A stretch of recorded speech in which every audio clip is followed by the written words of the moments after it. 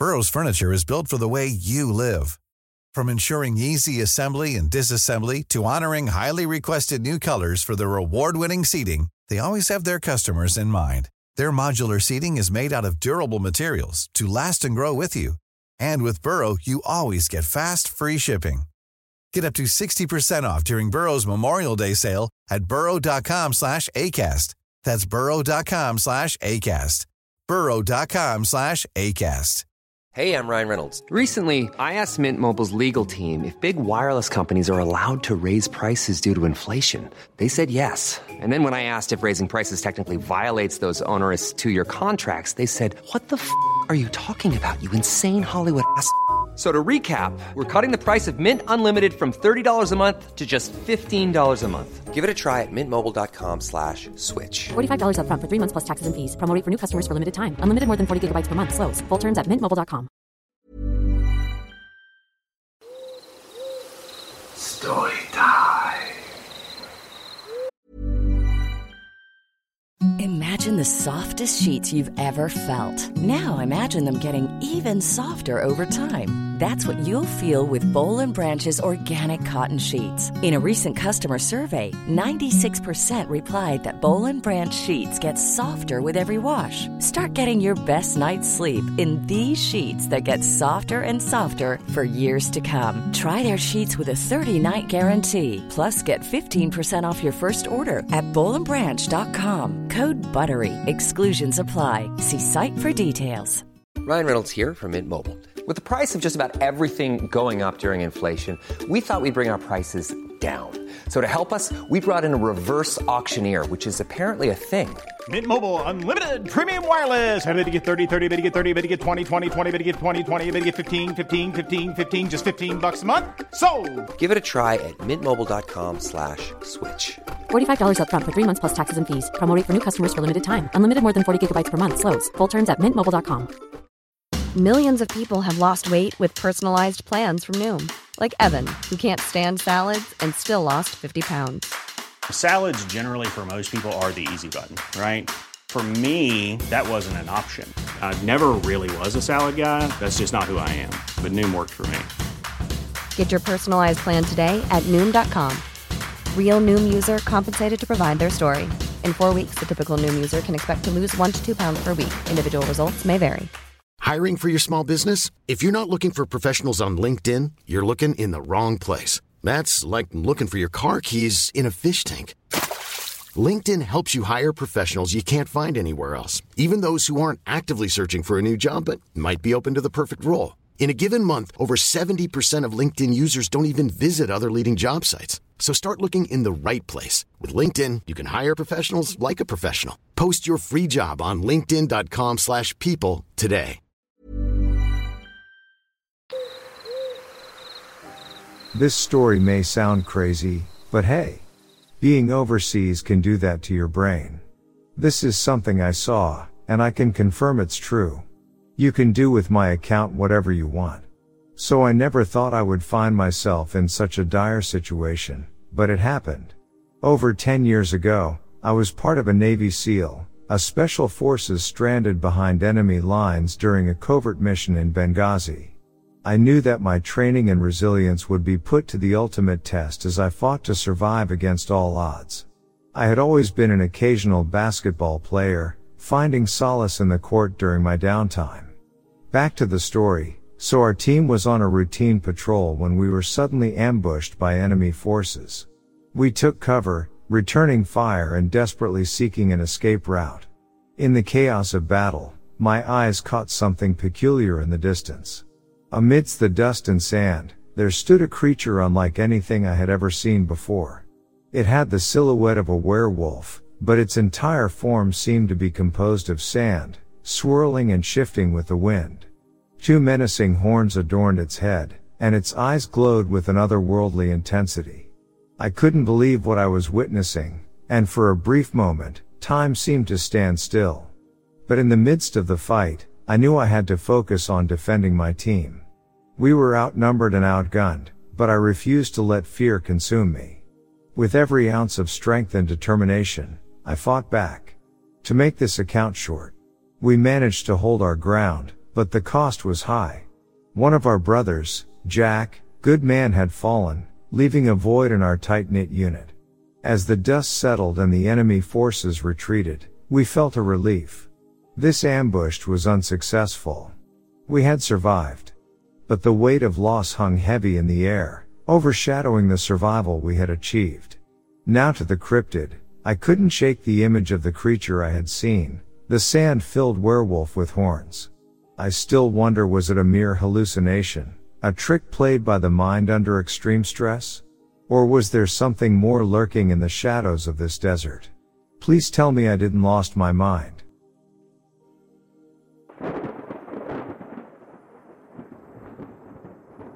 Was spending a summer with my grandmother, who lives in southern coastal Oregon. We were taking a walk through one of the many little hiking trails peppered about the state, and it was beautiful. The woods were gorgeous, the trees were huge, and the ambient noise was soothing. Then, suddenly, it just stopped. The birds stopped chirping, the insects stopped buzzing and whirring, the breeze stood dead in the woods, the trees and ferns no longer rustled. It was absolute stillness, like a tableau frozen in a moment. I was spooked solid. I felt really uneasy, and a pit was rapidly forming in my stomach. I tensed up, as if by instinct, because it felt like something was near, something with the presence and gravitas to make the whole forest silent. Then it passed, whatever it was, and the sounds of nature started up again. To this day, neither I nor my grandmother know what happened.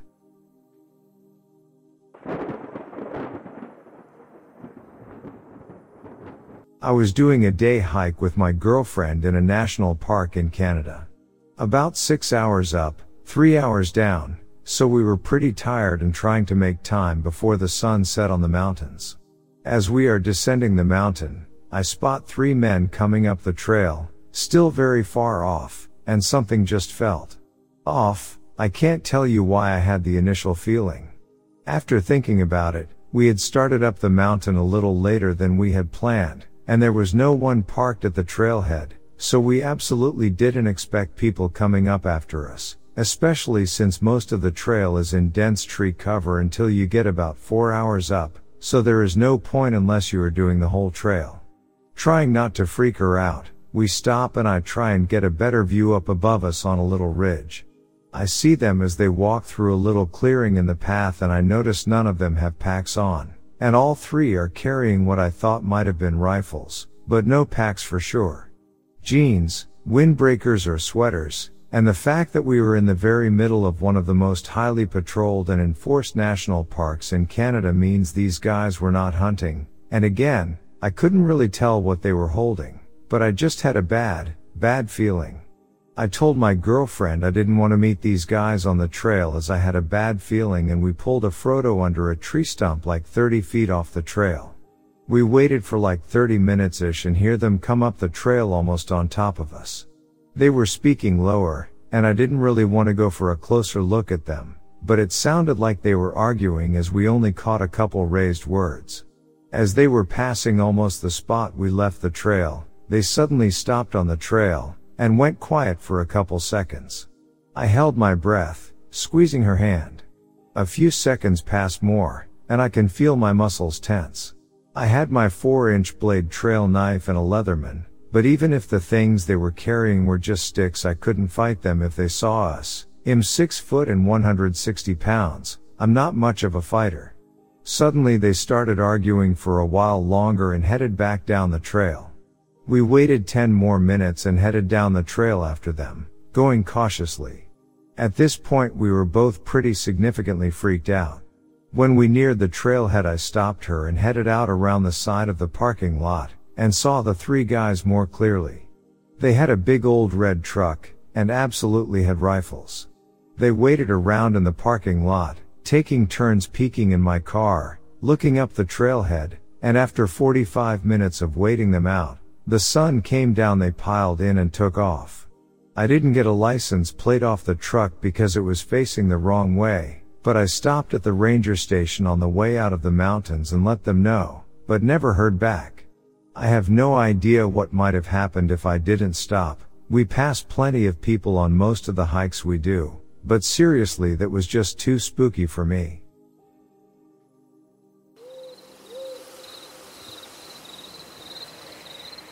My uncle was with the Canadian Fisheries as an inspector and recently retired. He told me the story of being in one of the Coast Guard ships and he was to board a Chinese or Japanese ship, don't remember which, was fishing close to the international water.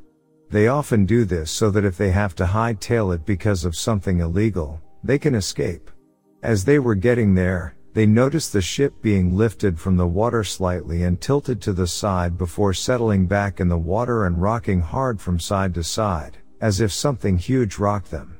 They thought it was a whale, but the Asian ship wasn't exactly small and whales don't do that anyway.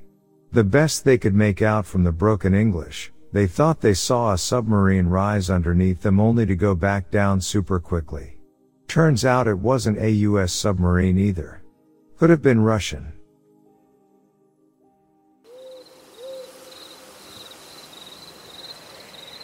I had been working as a forest ranger for almost 5 years. A ranger's day could consist of anything from collecting firewood to tracking down missing hikers. And my day began like most. I would wake up early, walking into work and grabbing my binoculars. As I was about to drive out of the forest, I got a call. That day, I was given a new assignment. I met up with another colleague, a fellow ranger, and we went to the center of this area where somebody had been reporting hearing strange screaming coming from around a cave system nearby. My partner and I decided that I would be able to handle it by myself. He had other things to do, and this was just another run-of-the-mill investigation for me. After he left, I headed towards that area where there had been several unreported mounds to this cave system. Now, let me give you some information. This cave system runs pretty deep, and there are guided tours. But I also know that this cave system is very expansive and also having a lot of unidentified entrances and holes that can lean deeper into the system. These are also off trail, so myself, I've never actually experienced finding more of these, although I know hikers have reported finding many and even leaving makeshift markers to let other hikers know this was an entrance. The parts of the ground here were also dangerous, meaning if you step on the wrong part, the ground below you could collapse, falling into a tunnel. So, I had to be very careful about how I approached this entire search. The good news is I wasn't hearing any screaming, so that could be good or bad news. The bad news meaning the hiker, whoever was stuck there, could have been deceased or what. But the good news being that maybe the hiker had gotten themselves out. Anyway, my heart was pounding just by the sheer adrenaline of it. I didn't know why, but something told me to run. It was this feeling in the pit of my gut. As soon as I got there, right around the cavern system, the wind picked up, and everything seemed colder than it already was. A gust. Now, I could have begun my investigation in the main entrance, but as I was planning, I heard the scream. It sounded like a person, but they were maybe a couple 100 feet away, north. So, I marched through the trees, looking, following the source of the screaming, yelling out, "Can you hear me? Can you respond?" And the screaming ceased. I followed along the rock wall and found this crude hole in the ground, maybe no larger than 5 feet. It was right by a rotted tree stump with only one branch on it. This, I knew, probably went down into one of the cave systems. This, by the way, was probably no more than 200 feet away from the main entrance. After crouching down, I was able to slide down at a 45-degree angle into this cave system, landing in a small chamber that I think connected to the others. I always carry a flashlight with me, so I took it out and turned it on. As soon as I did that, the caves plunged into darkness as my battery instantly died. That's when I heard a loud crash. I turned around, or I should say turned to meet the noise, and my flashlight popped back on. There, like out of some sort of sick Stephen King novel, was this grotesque figure. Large black eyes covering its entire body, stretching its arms out and moving toward me. And terrified, I wanted to turn and run, but didn't have time as there was another one of these beings coming from the opposite side of the cave, approaching. I turned as fast as I could and fled up the 45-degree incline about the cave. Just as I was turning to climb up, I could hear a third one approaching from directly behind me. Now, I had one coming from my left, my right, and behind me. This one, as I turned and looked, was larger than the other two. Completely terrified out of my mind, and the sounds of screaming were now apparent, coming deeper in the cavern. I don't know if it was an injured hiker or if these things were making the noise, luring anybody into this tiny crevice, this chamber into the earth. Like I said, the opening to this cavern wasn't large, but I never in a million years would have expected to find things like this. This was horror movie status. I didn't tell anybody else about what I found and kept it to myself. After climbing out of that hole, I ran and I ran and I ran some more, getting back to the station later on. I didn't say a word, and I knew the other rangers wouldn't believe me. And what would I tell them? That I found a cave full of half arachnids, half creatures? I mean, they'd probably think I was crazy. Now, I've kept this sacred for a while, but how long can I keep it from the rest of the world? Will my story ever be told to other people, or should I just stay quiet about what had happened? Let me just apologize and say I'm sorry for the formatting of the story. I'm a terrible writer and I am not a storyteller, so I apologize in advance. But these creatures that I saw were unlike anything I've ever seen. They really reminded me if you crossed a tarantula with a human. I mean, these were gross. They made this hissing, clicking noise too. I know it sounds phony through email, but it's really hard for me to convey emotion properly, at least through written communication. With all the information coming out anymore about missing hikers and seeing strange figures and shapes in the woods, and all the other bizarre happenings of 2020, I figured, hey, maybe now is an okay time to be open about my experiences and hopefully not experience backlash.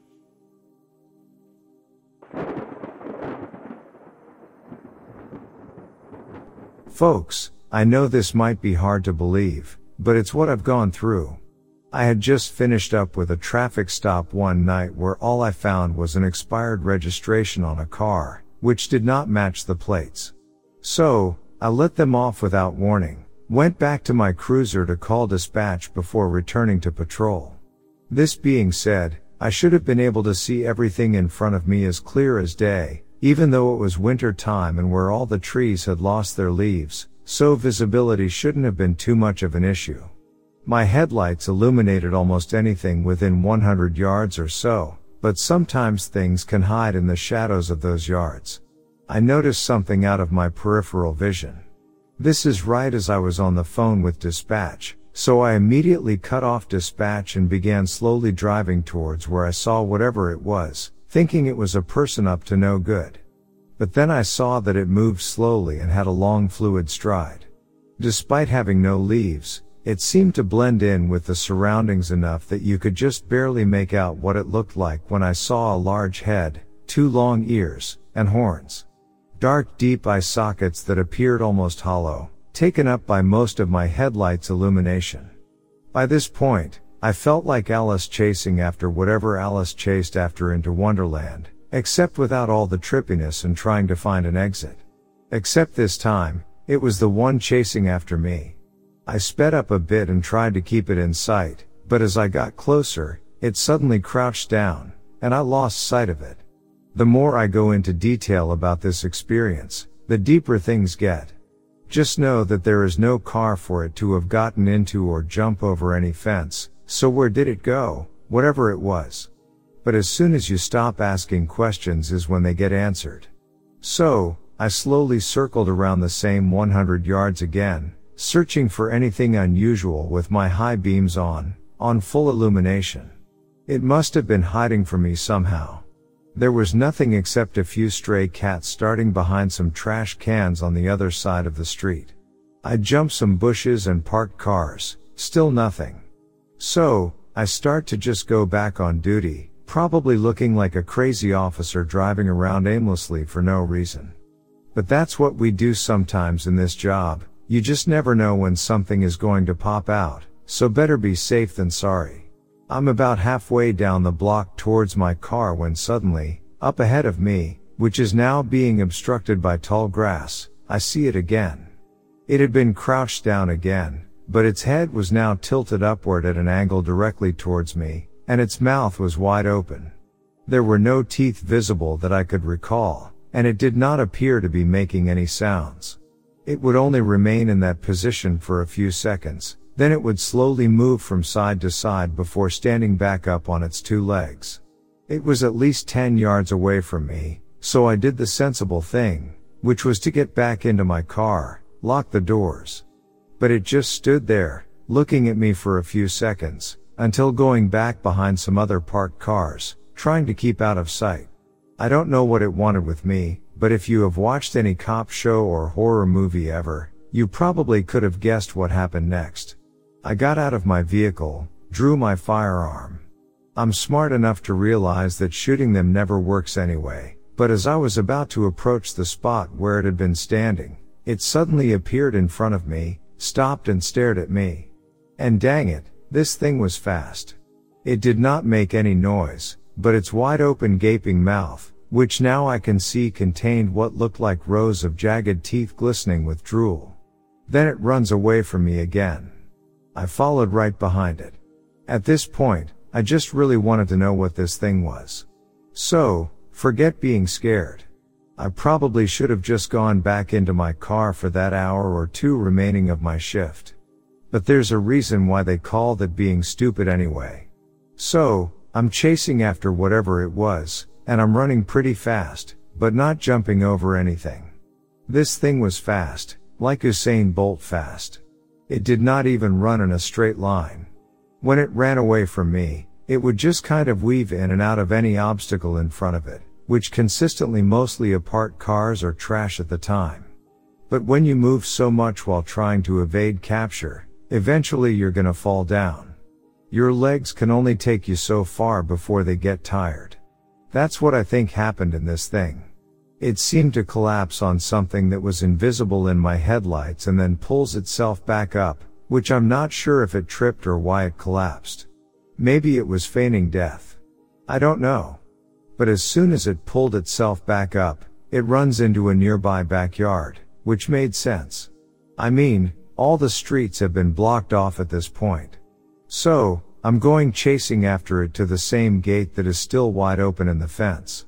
And to my horror, I see another similar creature on my left, staring right at me like an idiot while not making any noise. It, too, was crouched down like something out of a prehistoric Paleozoo exhibit. Its mouth agape, but I couldn't see any teeth.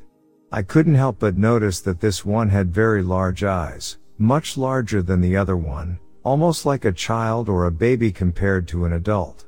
And then another creature just took off running while I was still trying to figure out if this creature was real or not, or was I simply running after a nightmare. And then a smaller one jumps right in front of me. Out of reaction, I shoot this one point blank in the chest several times, which my gun did not even seem to faze it. It kept on running towards me, and I panicked at this point. Despite my training, I'm now thinking that this is some kind of demon. I did not even bother shooting at it again. The first few shots seemed to have no effect. So, instead of wasting bullets, I pulled out my taser and tased whatever it was, expecting it to fall over. But it did not even react. The taser did nothing. Unsure of what to do at this point, I do the only thing I know I can do: run. This creature and the other two gave chase, following quickly behind each other. I made it back to my cruiser and flew out of there. And since this night, I have never seen or dealt with such a creature. But I believe that this was something that had come from deep in the pits of hell. And I know these things are very real.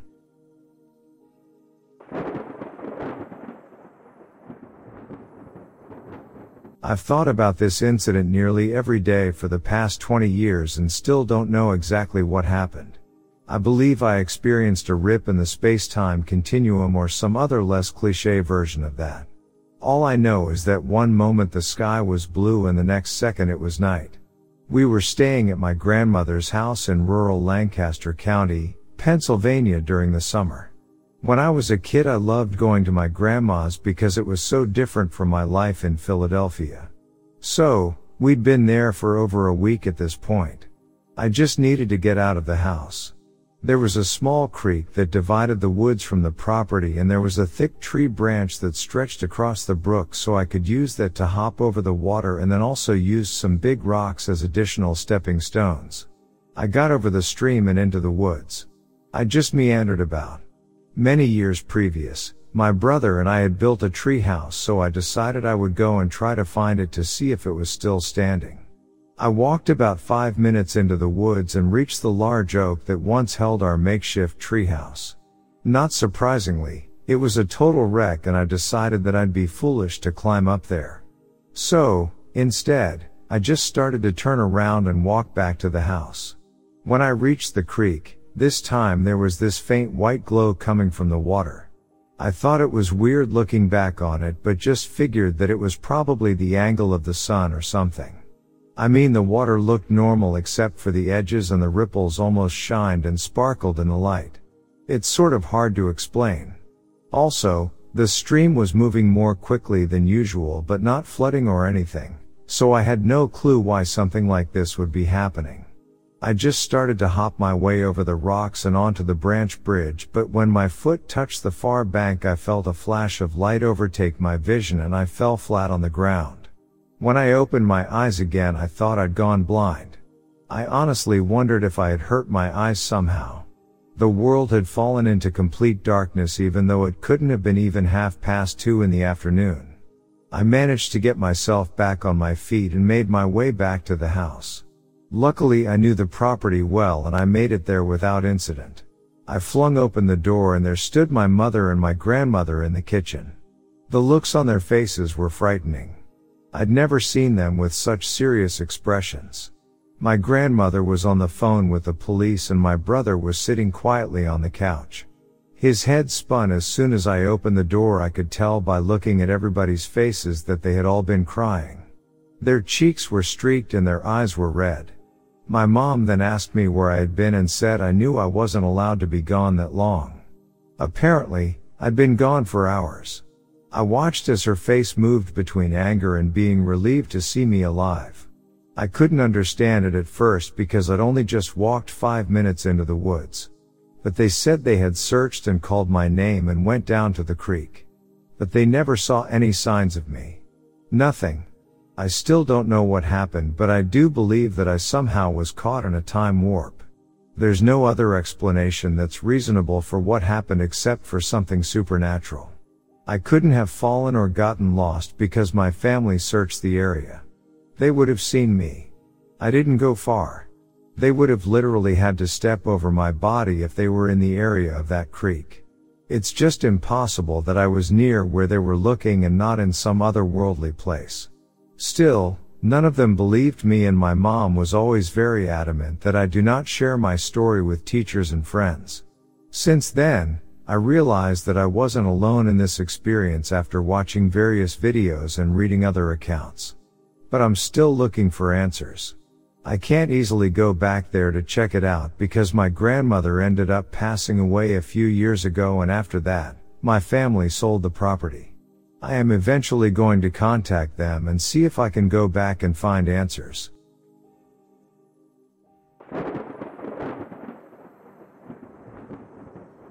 When I was a little kid, my mom was out of town and I was with my dad at our house. Our house was on a remote Indian reserve in Canada, and about 3 miles away was my grandparents' house. Our houses were separated by 3 large wheat fields, surrounded by forest. I don't know why, but my dad got me ready at night time and we started walking on the gravel road to my grandparents' house. My mom had the vehicle with her. I was under the age of 5, and pretty small girl. I remember it was a clear autumn night, the wheat fields were a few weeks from being harvested, and there was a bright full moon. There wasn't a single vehicle running in miles. We started hearing something following us. It was in the ditch, in the tall grass, and in the wheat field. My dad held my hand as he grabbed some stones off the gravel road.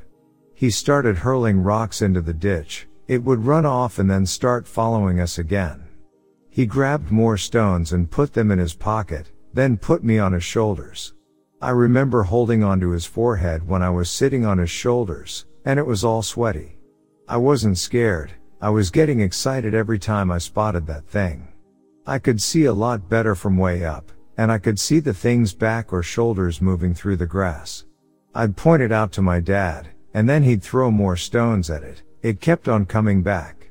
To make matters creepier, we took a short cut that was along the forest line on a thin dirt road. My dad started whistling loudly for my grandparents' German Shepherd, Boss. The house was still far away, but we could hear Boss barking and moving towards us. Whatever that was following us was still following us. That dog was such a welcoming sight to see, sniffed around both of us for a moment, then dashed off into the field barking like mad. We got to my grandparents' house. My dad told my grandparents. I fell asleep on the couch. I talked to my dad about it many years later. He said after that they had smudged.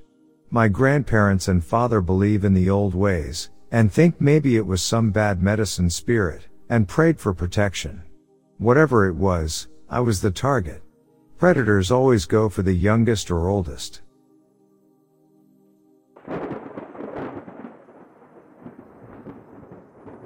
I was RV camping with my Irish wolfhound, Marty, last summer. We were in an old camping ground outside of Naples, Florida. Marty wanted out around 10 p.m. that night. Not long after I let him out, I heard a loud yelping from the swamp. I immediately flooded the area with my handheld spotlight, calling out to Marty. That's when I saw an unusual creature, with eyes that glowed brilliant orange. The creature was yellowish brown, 2.5 feet tall, bipedal, with several foot-long spines on the back. It was hunched over Marty, sucking blood out of his neck. It screeched at me, and ran off. Marty's neck had 2 fang marks as he laid lifeless. I heard another scream nearby, so I picked up Marty's body and headed home to the 24-hour vet. The vet said he had never seen this before, and confirmed that Marty had been drained of blood.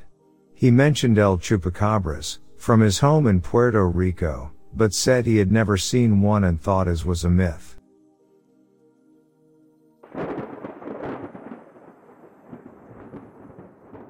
I am 26 years old and have worked on a sea scallop boat since I have been 18 years old.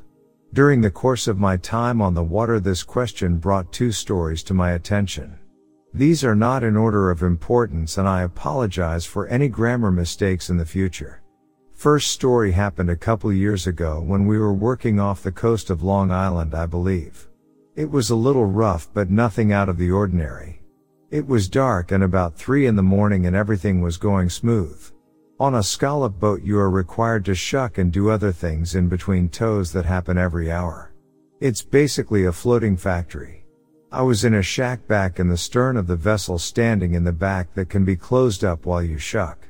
All of a sudden the wind starts to pick up and the lightning starts closer than you want when you are the tallest object. It's roaring and raining so hard that the rain was hitting me in the back of the shack. The boat starts listing to port and it sounds more violent than you can imagine. The door was tied off, so I rushed to shut the door and use all my strength to shut it. I am by myself in here and I have been never so scared when the boat started listing over even harder. This lasted for about 10 minutes. Then it was over. Looked outside and all the gear was everywhere, and a bucket that was deep inside a tote up in the front of the deck was taken out and laying on deck. The position and protection where this was only led my other co-workers and I on watch to believe we indeed were just hit by a waterspout. The second story was when the boat was fishing offshore sometime during March. It was shitty and cold out and you could barely stand up. We were fishing with our starboard facing the waves because we were on a tow and producing. As time goes by, it's going to sound weird, but you develop an intuition of when you are going to get hit by a wave when picking up scallops on deck. When working in the pile, you try to keep your scuppers closed. It's rough because you don't want to make it harder on yourself or get your gloves wet. It all becomes very instinctual, so this night it starts to get rougher progressively. Another guy and myself are working on the starboard side and doing fine. He was back aft and I was forward. I was directly next to the hatch for the fish hold. We are picking, then we feel this wave coming. Like I said earlier, you can tell the power somehow and guess what you're going to do. This is the East Coast, so the continental shelf drop-off isn't that substantial as the West, so typically Rouge waves are few and far between. So my co-worker and I don't even try to duck or cover in anticipation. I just lift my gloves a little and assume this will be nothing special. Then the rest of it comes. We didn't have a chance. The power was forceful and slammed myself against the hatch, thankfully, because or else I think I would have been washed over the port side in full gear.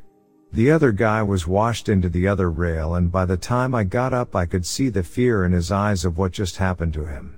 I was more confused due to the impact of the violent wave and the cold water.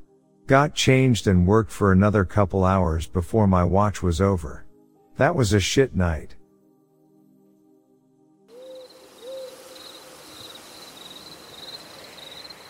My name is Don Montgomery, Jr.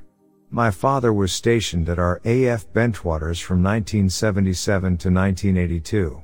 At the time of this event we were living in Suffolk on the Blacks Farm near Rendlesham Forest. This house is huge. We had some very interesting events happen in the home. Once we moved in, my brother started talking to an invisible friend and he had full-on conversations. Shortly after that I started hearing noises coming down the driveway, which used to be a cobbled way, their hoofs beating on the stones. But no horses were there. Then an old lady in white. Imagine the softest sheets you've ever felt. Now imagine them getting even softer over time. That's what you'll feel with Boll & Branch's organic cotton sheets. In a recent customer survey, 96% replied that Boll & Branch sheets get softer with every wash. Start getting your best night's sleep in these sheets that get softer and softer for years to come. Try their sheets with a 30-night guarantee. Plus, get 15% off your first order at bollandbranch.com. Code BUTTERY. Exclusions apply. See site for details. Even when we're on a budget, we still deserve nice things. Quince is a place to scoop up stunning high-end goods for 50 to 80% less than similar brands. They have buttery soft cashmere sweaters starting at $50, luxurious Italian leather bags, and so much more. Plus, Quince only works with factories that use safe, ethical, and responsible manufacturing. Get the high-end goods you'll love without the high price tag with Quince. Go to quince.com/style for free shipping and 365-day returns. Even when we're on a budget, we still deserve nice things.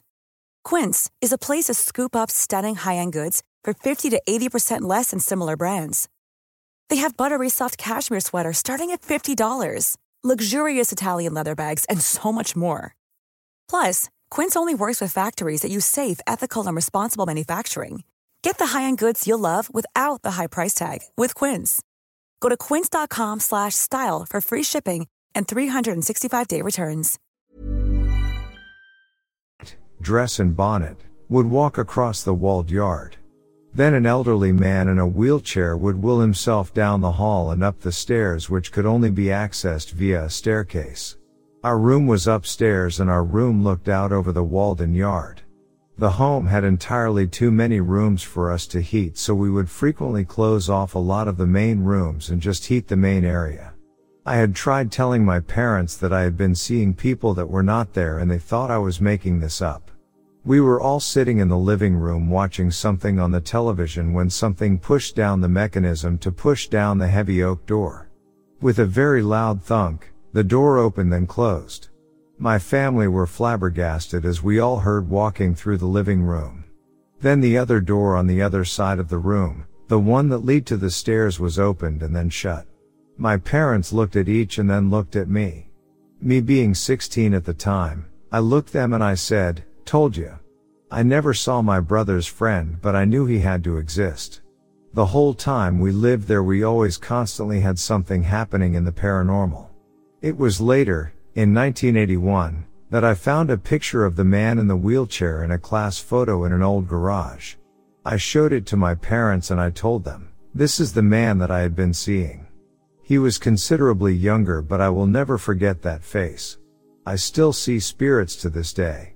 They have become a part of my life and I have learned to accept it. Now Rendlesham Forest, December 23, 1980. I was sitting on the back porch of the Blacks' farm. It was dark and cold. I was cleaning rabbits on the back porch that my father had shot. I was finishing up with the rabbit when a white ball of light coming from the south of the house moved north to the back field behind the house. It is completely silent. I watched it with awe, not quite believing what I was seeing. It hovered over the far field and looked to be about the size of a Mini Cooper. It cast a glow on the wet mud in the field and then seemed to land in the field. It was simply beautiful. It looked like it was pulsing. I eventually snapped out of it. I went to get my dad. I was very excited. When we came back out, it was gone. Like it had blinked out of existence. My father did not think I saw what I knew I had seen. He told me it was probably a helicopter and not a big deal. I knew what I had seen. The next day I walked out to where I thought it landed. I went back to my house, got my dad and told him he needed to come out and see what I found.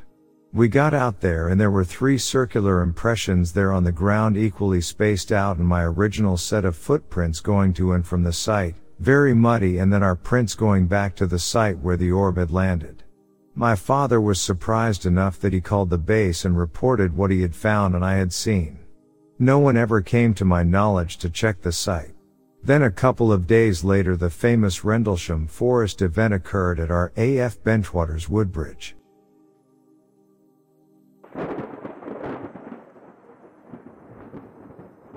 So as a kid I lived about 100 miles away from the nearest town at a house without electricity, running water, the works in the Colorado Rockies.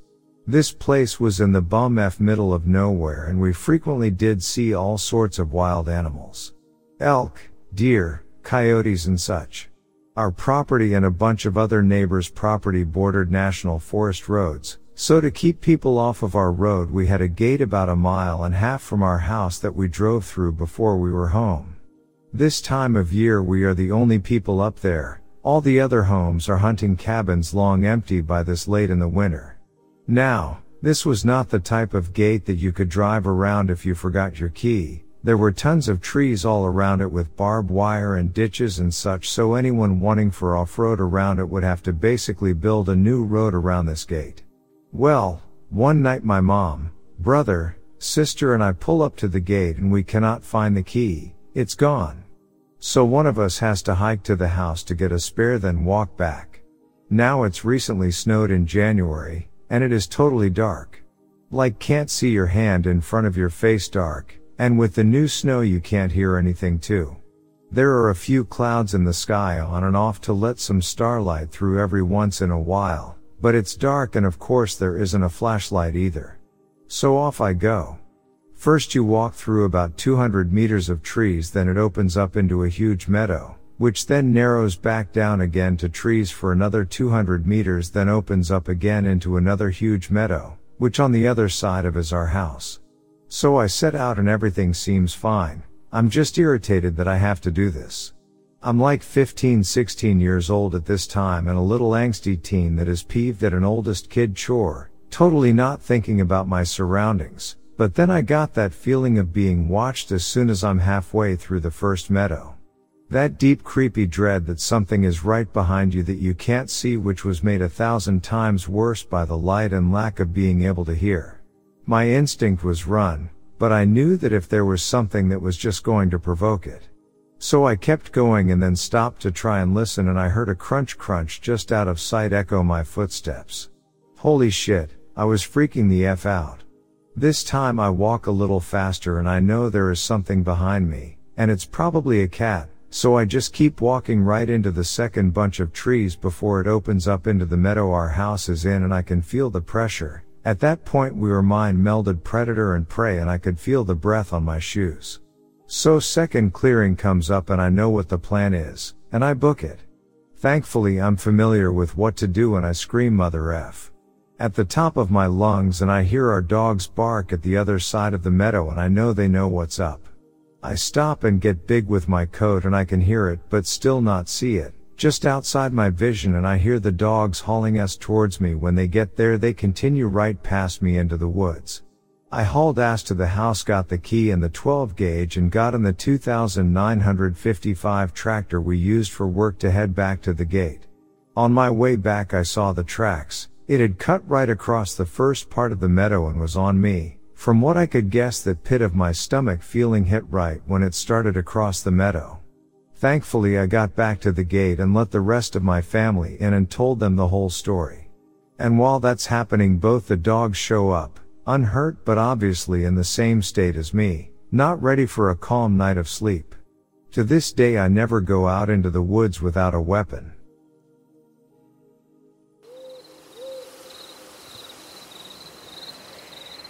This occurred in Oakland, California, where my wife's parents live. There have been several shootings in the area, more than normal, and the funeral home on International Drive has been getting a lot of business. A few weeks ago, my in-laws were driving through Oakland at around 2 a.m. in the morning. My mother-in-law works as a live and hospice nurse and only has a day or so off. She was coming back at 2 a.m. after having the evening off. While they were driving to her job, they saw a woman standing on the corner next to the funeral home with a dress on and very well dressed. They saw her at the corner while they were stopped at the intersection, and noticed that the woman smiled at them. They also noticed that her eyes were black. My in-laws were frightened and drove away as fast as they could. My father-in-law drops off my mother-in-law at her work and wonders if that ghost woman he saw at the corner will be there on the way back. He had to go through that same intersection. On his way back, she was still there at the corner, and this time he was stuck at the light at the intersection. She actually waved to him and he noticed again she had black eyes. It seemed like she was trying to get him to come over and pick her up. Naturally, when the light turned green, he sped out of that intersection to get home.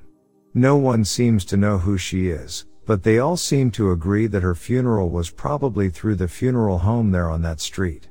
As to why she was on that street between 2 a.m. and 3 a.m., I think she was looking for victims.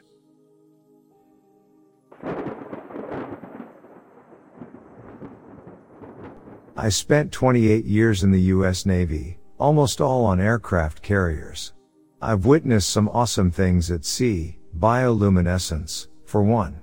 But the creepiest was probably one of my deployments to the Persian Gulf, early 2000s. We sailed through acres and acres of dead sheep. Apparently, one of the big ships that hauls sheep up to the Emirates, from Australia, had a big die-off, and they simply dumped all the carcasses over the side.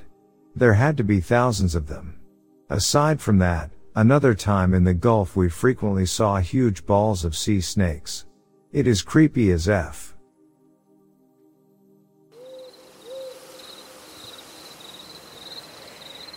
I was fishing in a pond about 15 miles from town.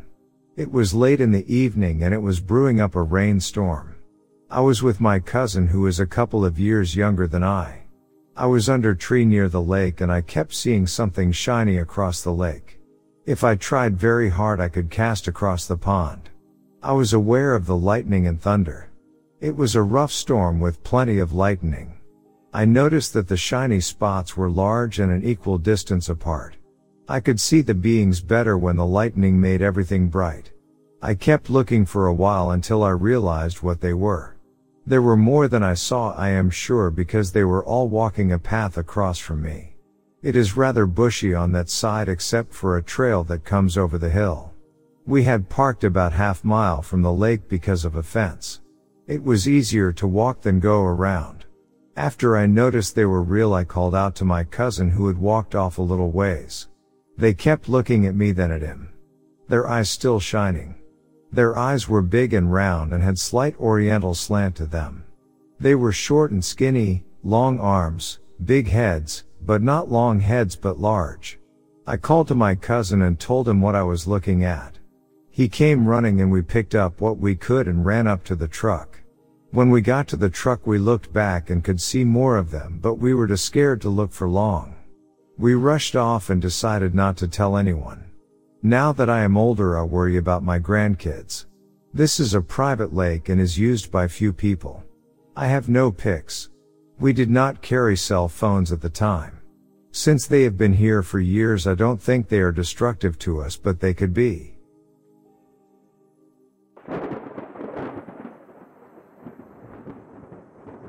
My old man served in the Royal Navy and Merchant Navy. He told me about these access spaces that ran through the ship. One ran the full length of the bulk carrier he was on in a storm, and some poor sod had to do down there to do something. They open it up and there's lights all along it. As the ship flexed in the storm, they could see the lights at the end disappear and reappear. Wasn't exactly a rush of volunteers to go down there. He always said that St. Elmo's fire could be quite eerie when you saw it on another ship. Worst he ever told me about was when they got a mayday call from another ship that was on fire. They were the nearest and responded, but were a good 48 hours away. The radios died before they got there. No one survived.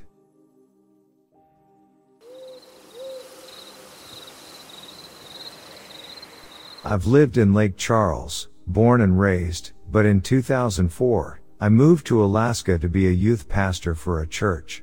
I was living in Seward and was invited to come and speak at a church in Fairbanks. About a 9-hour drive. I'm from the South. Not used to. I got there in January. This was in February. I took out on this trip by myself and had been given tips. This is where you want to stop. This is where you don't want to stop. Gas is real expensive here. Things like that. So I got out just north of Anchorage. North of Wasilla, up in that part of the country. There are people who have said that you stop and pick up hitchhikers. It's just kind of a thing. You don't really do it in Louisiana. Here it's life and death. If you see somebody on the road, you stop. So I saw a man walking north on the road and I pulled over. He got in the truck and I just remember distinctly, he had a bit of a body odor smell. He smelled like a campfire. He was unshaven. His name, he told me, was Alex. He spoke with a Russian accent and he said he was a mountain climber, and he said his favorite place on earth was the top of Mount Everest and that he was in Alaska to climb Mount McKinley. So he was on his way to Denali Park. He rode with me in the car for about 2.5 hours, asking me about why I was there. About my calling and feel on my life, those types of things, with me. He gave me tips about driving on the ice, told me not to do things that would have caused error. We came to a town called Trapper Creek. I don't know if you are familiar with it. I was not going to get gas there. It was one of the places I was told not to get gas there because the prices will kill you there. He said, you'll want to stop here because the weather is too bad. Denali is going to be closed, and so I said, okay. He had been in the car for 2.5 hours. We talked extensively about Everest and his plan to see the top of Mount McKinley. Well, we stopped. I got out, started fueling the car. He grabbed his small backpack that he had, and walked into. I saw him walk into the gas station, the little junction station, had a little cafe in it. He walked through the doors. When I finished filling up, I went in to use the restroom, pay and grab a bite. I asked the clerk, I said, where's the man that just walked in? And she looked at me and said, you're the only one that has been here for hours. I said, no, a man just walked through these doors. We spent 20 minutes walking around the back of the building. We followed the tracks, the 2 sets of tracks back to the truck. He was nowhere to be found. There was icy wetness where he had been sitting in the truck. The truck still smelled like him, so at that point, I've chalked it up to, was it a ghost or was it an angel? I don't know what. I wouldn't have had enough gas. And when I got to Denali, that gas station was indeed closed.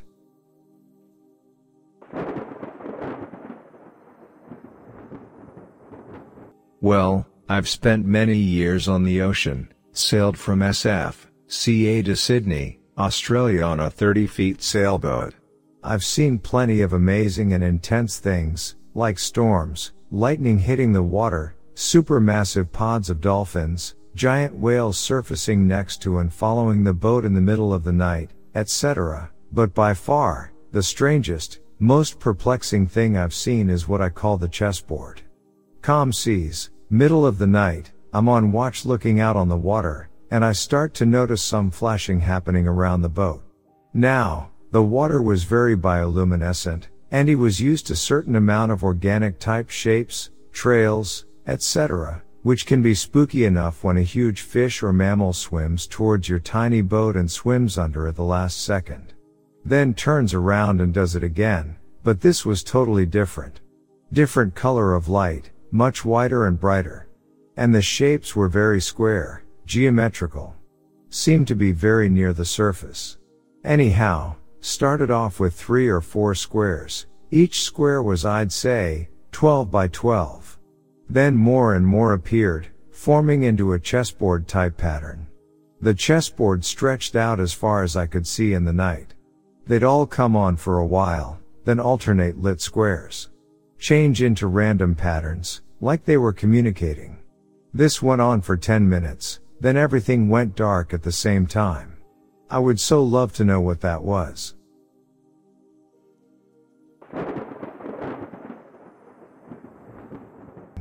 In 1999 I was working at a state park in Pennsylvania and got to know the back areas of it pretty well, the areas most tourists do not get to see. Approximately 1 mile from the park on a long all-dirt road was a large clearing in the woods which was cleared for power lines and gas well use. Once you got to that spot you would have to walk over a long hill until you came to an old abandoned trail. If you followed this trail it would take you deep into the forest. One day I followed it and found that it led to an old dilapidated cabin, not on the park cabin records, and it looked like it hadn't been used for many decades. Even though it was daylight I still got this creepy feeling like I shouldn't be there and worse. That something was watching every move I made. A few weeks later, while I was off duty, 2 of my friends and myself were just out driving around enjoying the summer night, and since I knew all the back roads I was taking them on kind of a tour. Note, none of these roads are off limits or secret, so I wasn't breaking any rules. Other than that mysterious cabin the park hasn't any secrets. About 11 p.m. I came to that familiar clearing and I mentioned something about the old cabin. Being a brave soul I talked them into letting me show them the cabin, so I grabbed my flashlight and we took off down the hill and onto the path that led to the cabin. I took the lead and we walked halfway when all of a sudden my light flashed on something on the right side of the path.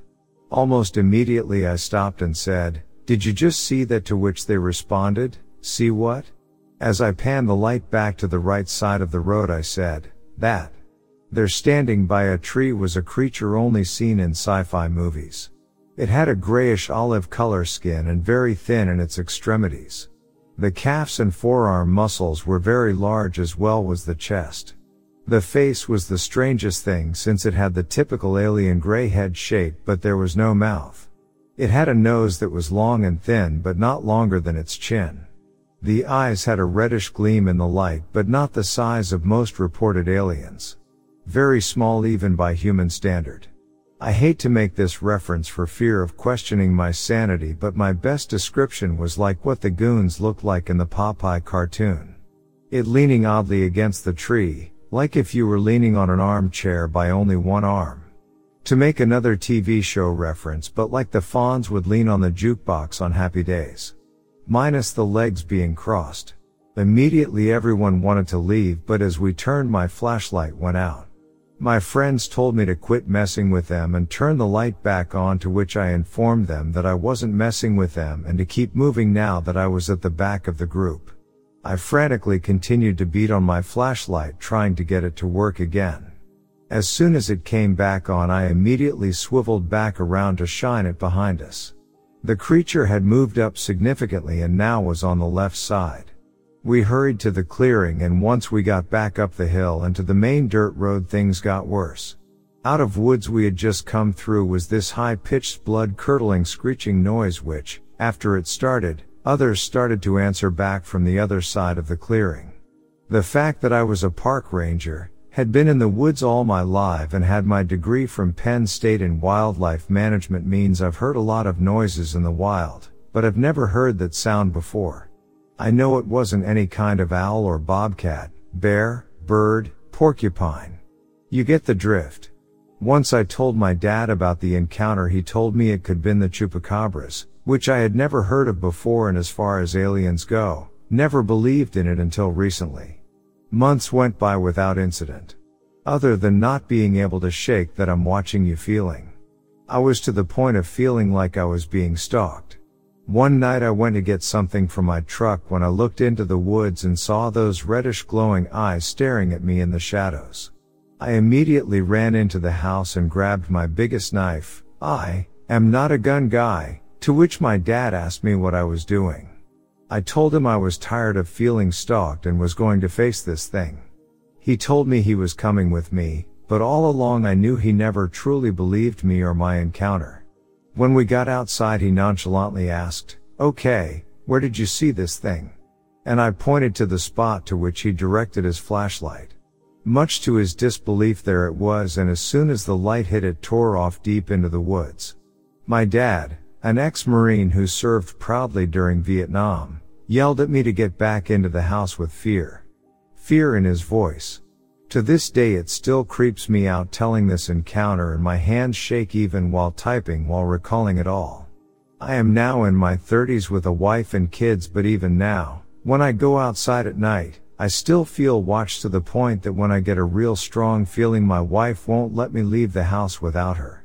Just as a side note, for the first 5 years of our relationship she too would catch sight of this creature, but mostly as it was going into the shadows. As a further note, if anyone is questioning it, there were no drugs or alcohol or any other substance involved during this or any other encounter I have had.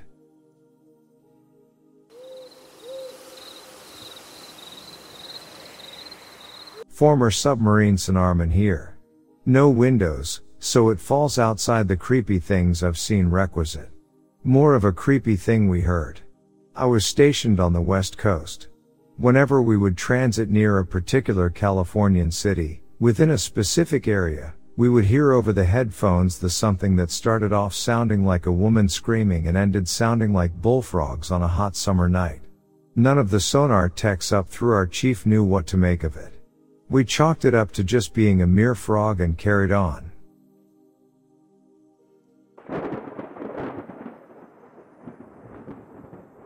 Did some sailing in the past with my family in the Caribbean, and one night we anchored by Norman Island, the island that is allegedly Treasure Island from the Robert Louis Stevenson tale. The typical anchoring area in deeper water was pretty full by that point, so we ended up going to a less sheltered area closer to the beach, but it wasn't a big deal as it was fairly calm. Anyway, as night fell, the water became luminescent. There were these jellyfish that would light themselves from inside in what looked like a glowing green clover, thousands of them. I'd never seen or heard of anything like it, and it was only happening near the shore where we were. It made us happy the deeper anchorage was full, as we never would have seen it. They died down after about a half hour when it was getting truly dark out, but before bed I dipped my foot in the water and the jellyfish nearest me started all lighting up again. One giant nope and my foot was out of the water before they got any ideas. Come to think of it, that was also the night of the 2003 US invasion of Iraq, so we spent it listening to the BBC report over the shortwave radio in the dark, watching these luminescent jellyfish all around us. What a surreal evening.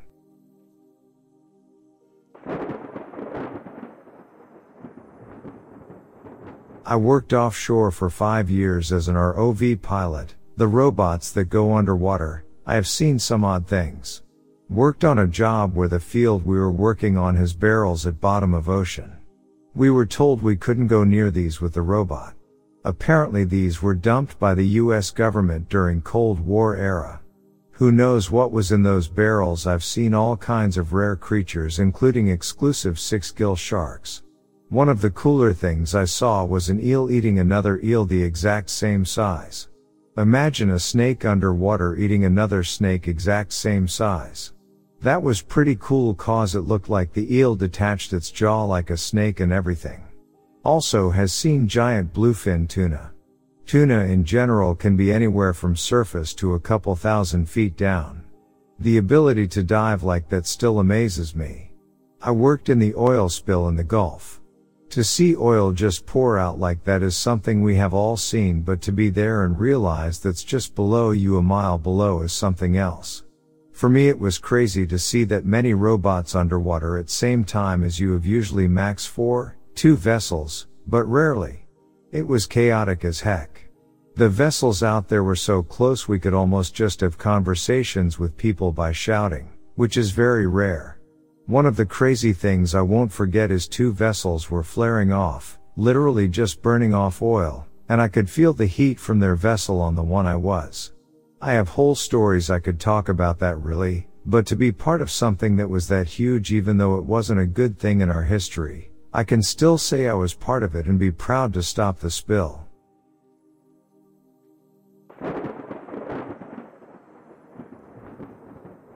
In January 1965, a group of musicians, including Jimi Hendrix, driving back to Manhattan, were stranded in a blizzard and had gotten stuck in a heavy drift that reached the hood of their vehicle. It was bitter cold. Unexpectedly, the road ahead of them suddenly lit up, as a bright phosphorescent object, cone-shaped, like a capsule, landed in the snow about 100 feet up ahead. It stood on a tripod landing gear. Before any of the stunned occupants of the vehicle could move, a door opened on the side of the craft and an entity stepped out. He stood 8 feet tall, his skin was yellowish, and instead of eyes, the creature had slits. His forehead came to a point, and his head ran straight to his chest, leaving the impression that he had no neck. The being proceeded to float to the ground and glided towards the trapped occupants of the van. The snow melted in the wake of the creature. His body seemed to generate tremendous heat, so much so that as it came across a small rise, the snow disappeared around in all directions. In a matter of what seemed like seconds, the being came over to the right-hand side of the van, where Hendrix sat, and looked right through the window. According to other witnesses at the scene, the creature seemed to be communicating telepathically with Hendrix. Immediately the interior of their vehicle began to heat up. The heat coming from the being evaporated the snow enough to free their imprisoned van. The being glided behind the van and the snowdrift by now had completely vanished. Turning the ignition, the driver gunned the engine and drove away at high speed. As they looked back, they could see the road filling in with snow again. The object was at the same instant lifting off like a rocket from a launching pad.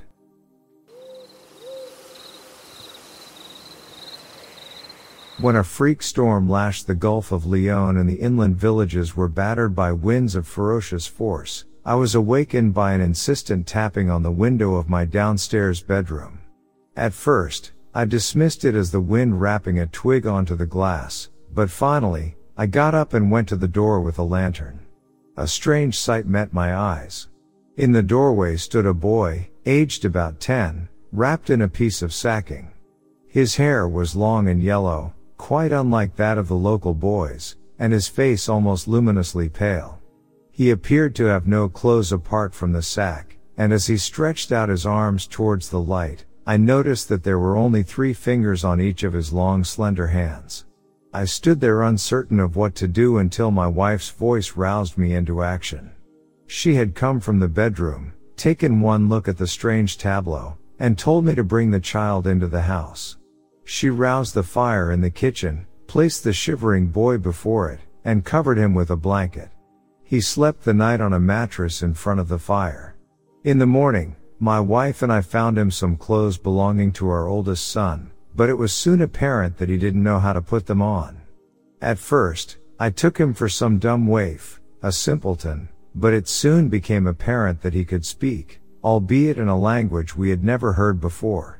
Even the most commonplace things appeared to astonish him.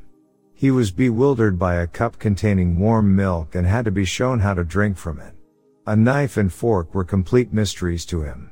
When a farm cat strolled through the door, the boy backed away, apparently in fright.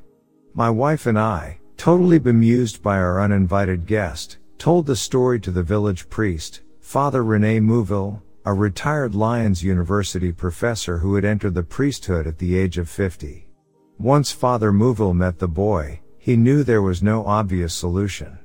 The child was quite unlike any human he had seen before. Even the construction of his body seemed exceptional. His hips were extremely narrow, and his rib cage almost an inverted V shape, quite the opposite of a normal chest structure. Just looking at those delicate, three-fingered hands made the priest feel a strange sense of foreboding.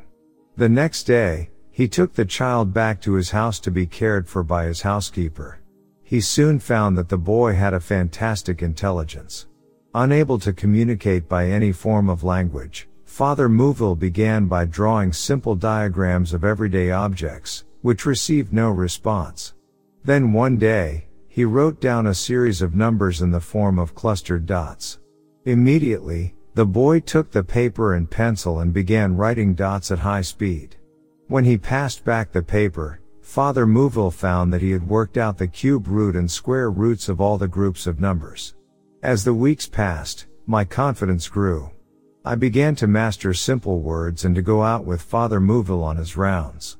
I began to be accepted in the village as almost ordinary instead of a curiosity. Basic physical phenomena fascinated me. I would sit for hours by moving water or watching birds in flight and the movement of clouds. It was as though I had never seen such things before. Then, after Christmas 1900, I became ill. At first, the symptoms seemed to be those of a heavy cold, and after a few weeks, I seemed to have recovered. But by February, I was sick again, this time with a high fever and a deathly pallor. A doctor was sent for and confessed himself mystified. My heart was the slowest he had ever heard, almost half the speed of a normal human. I should be taken to a hospital, but in my condition, such a journey could well have been fatal. So, the boy who came from nowhere became weaker, and on the second week of March, I died and was buried under an ash tree in the graveyard of Saint Mayand.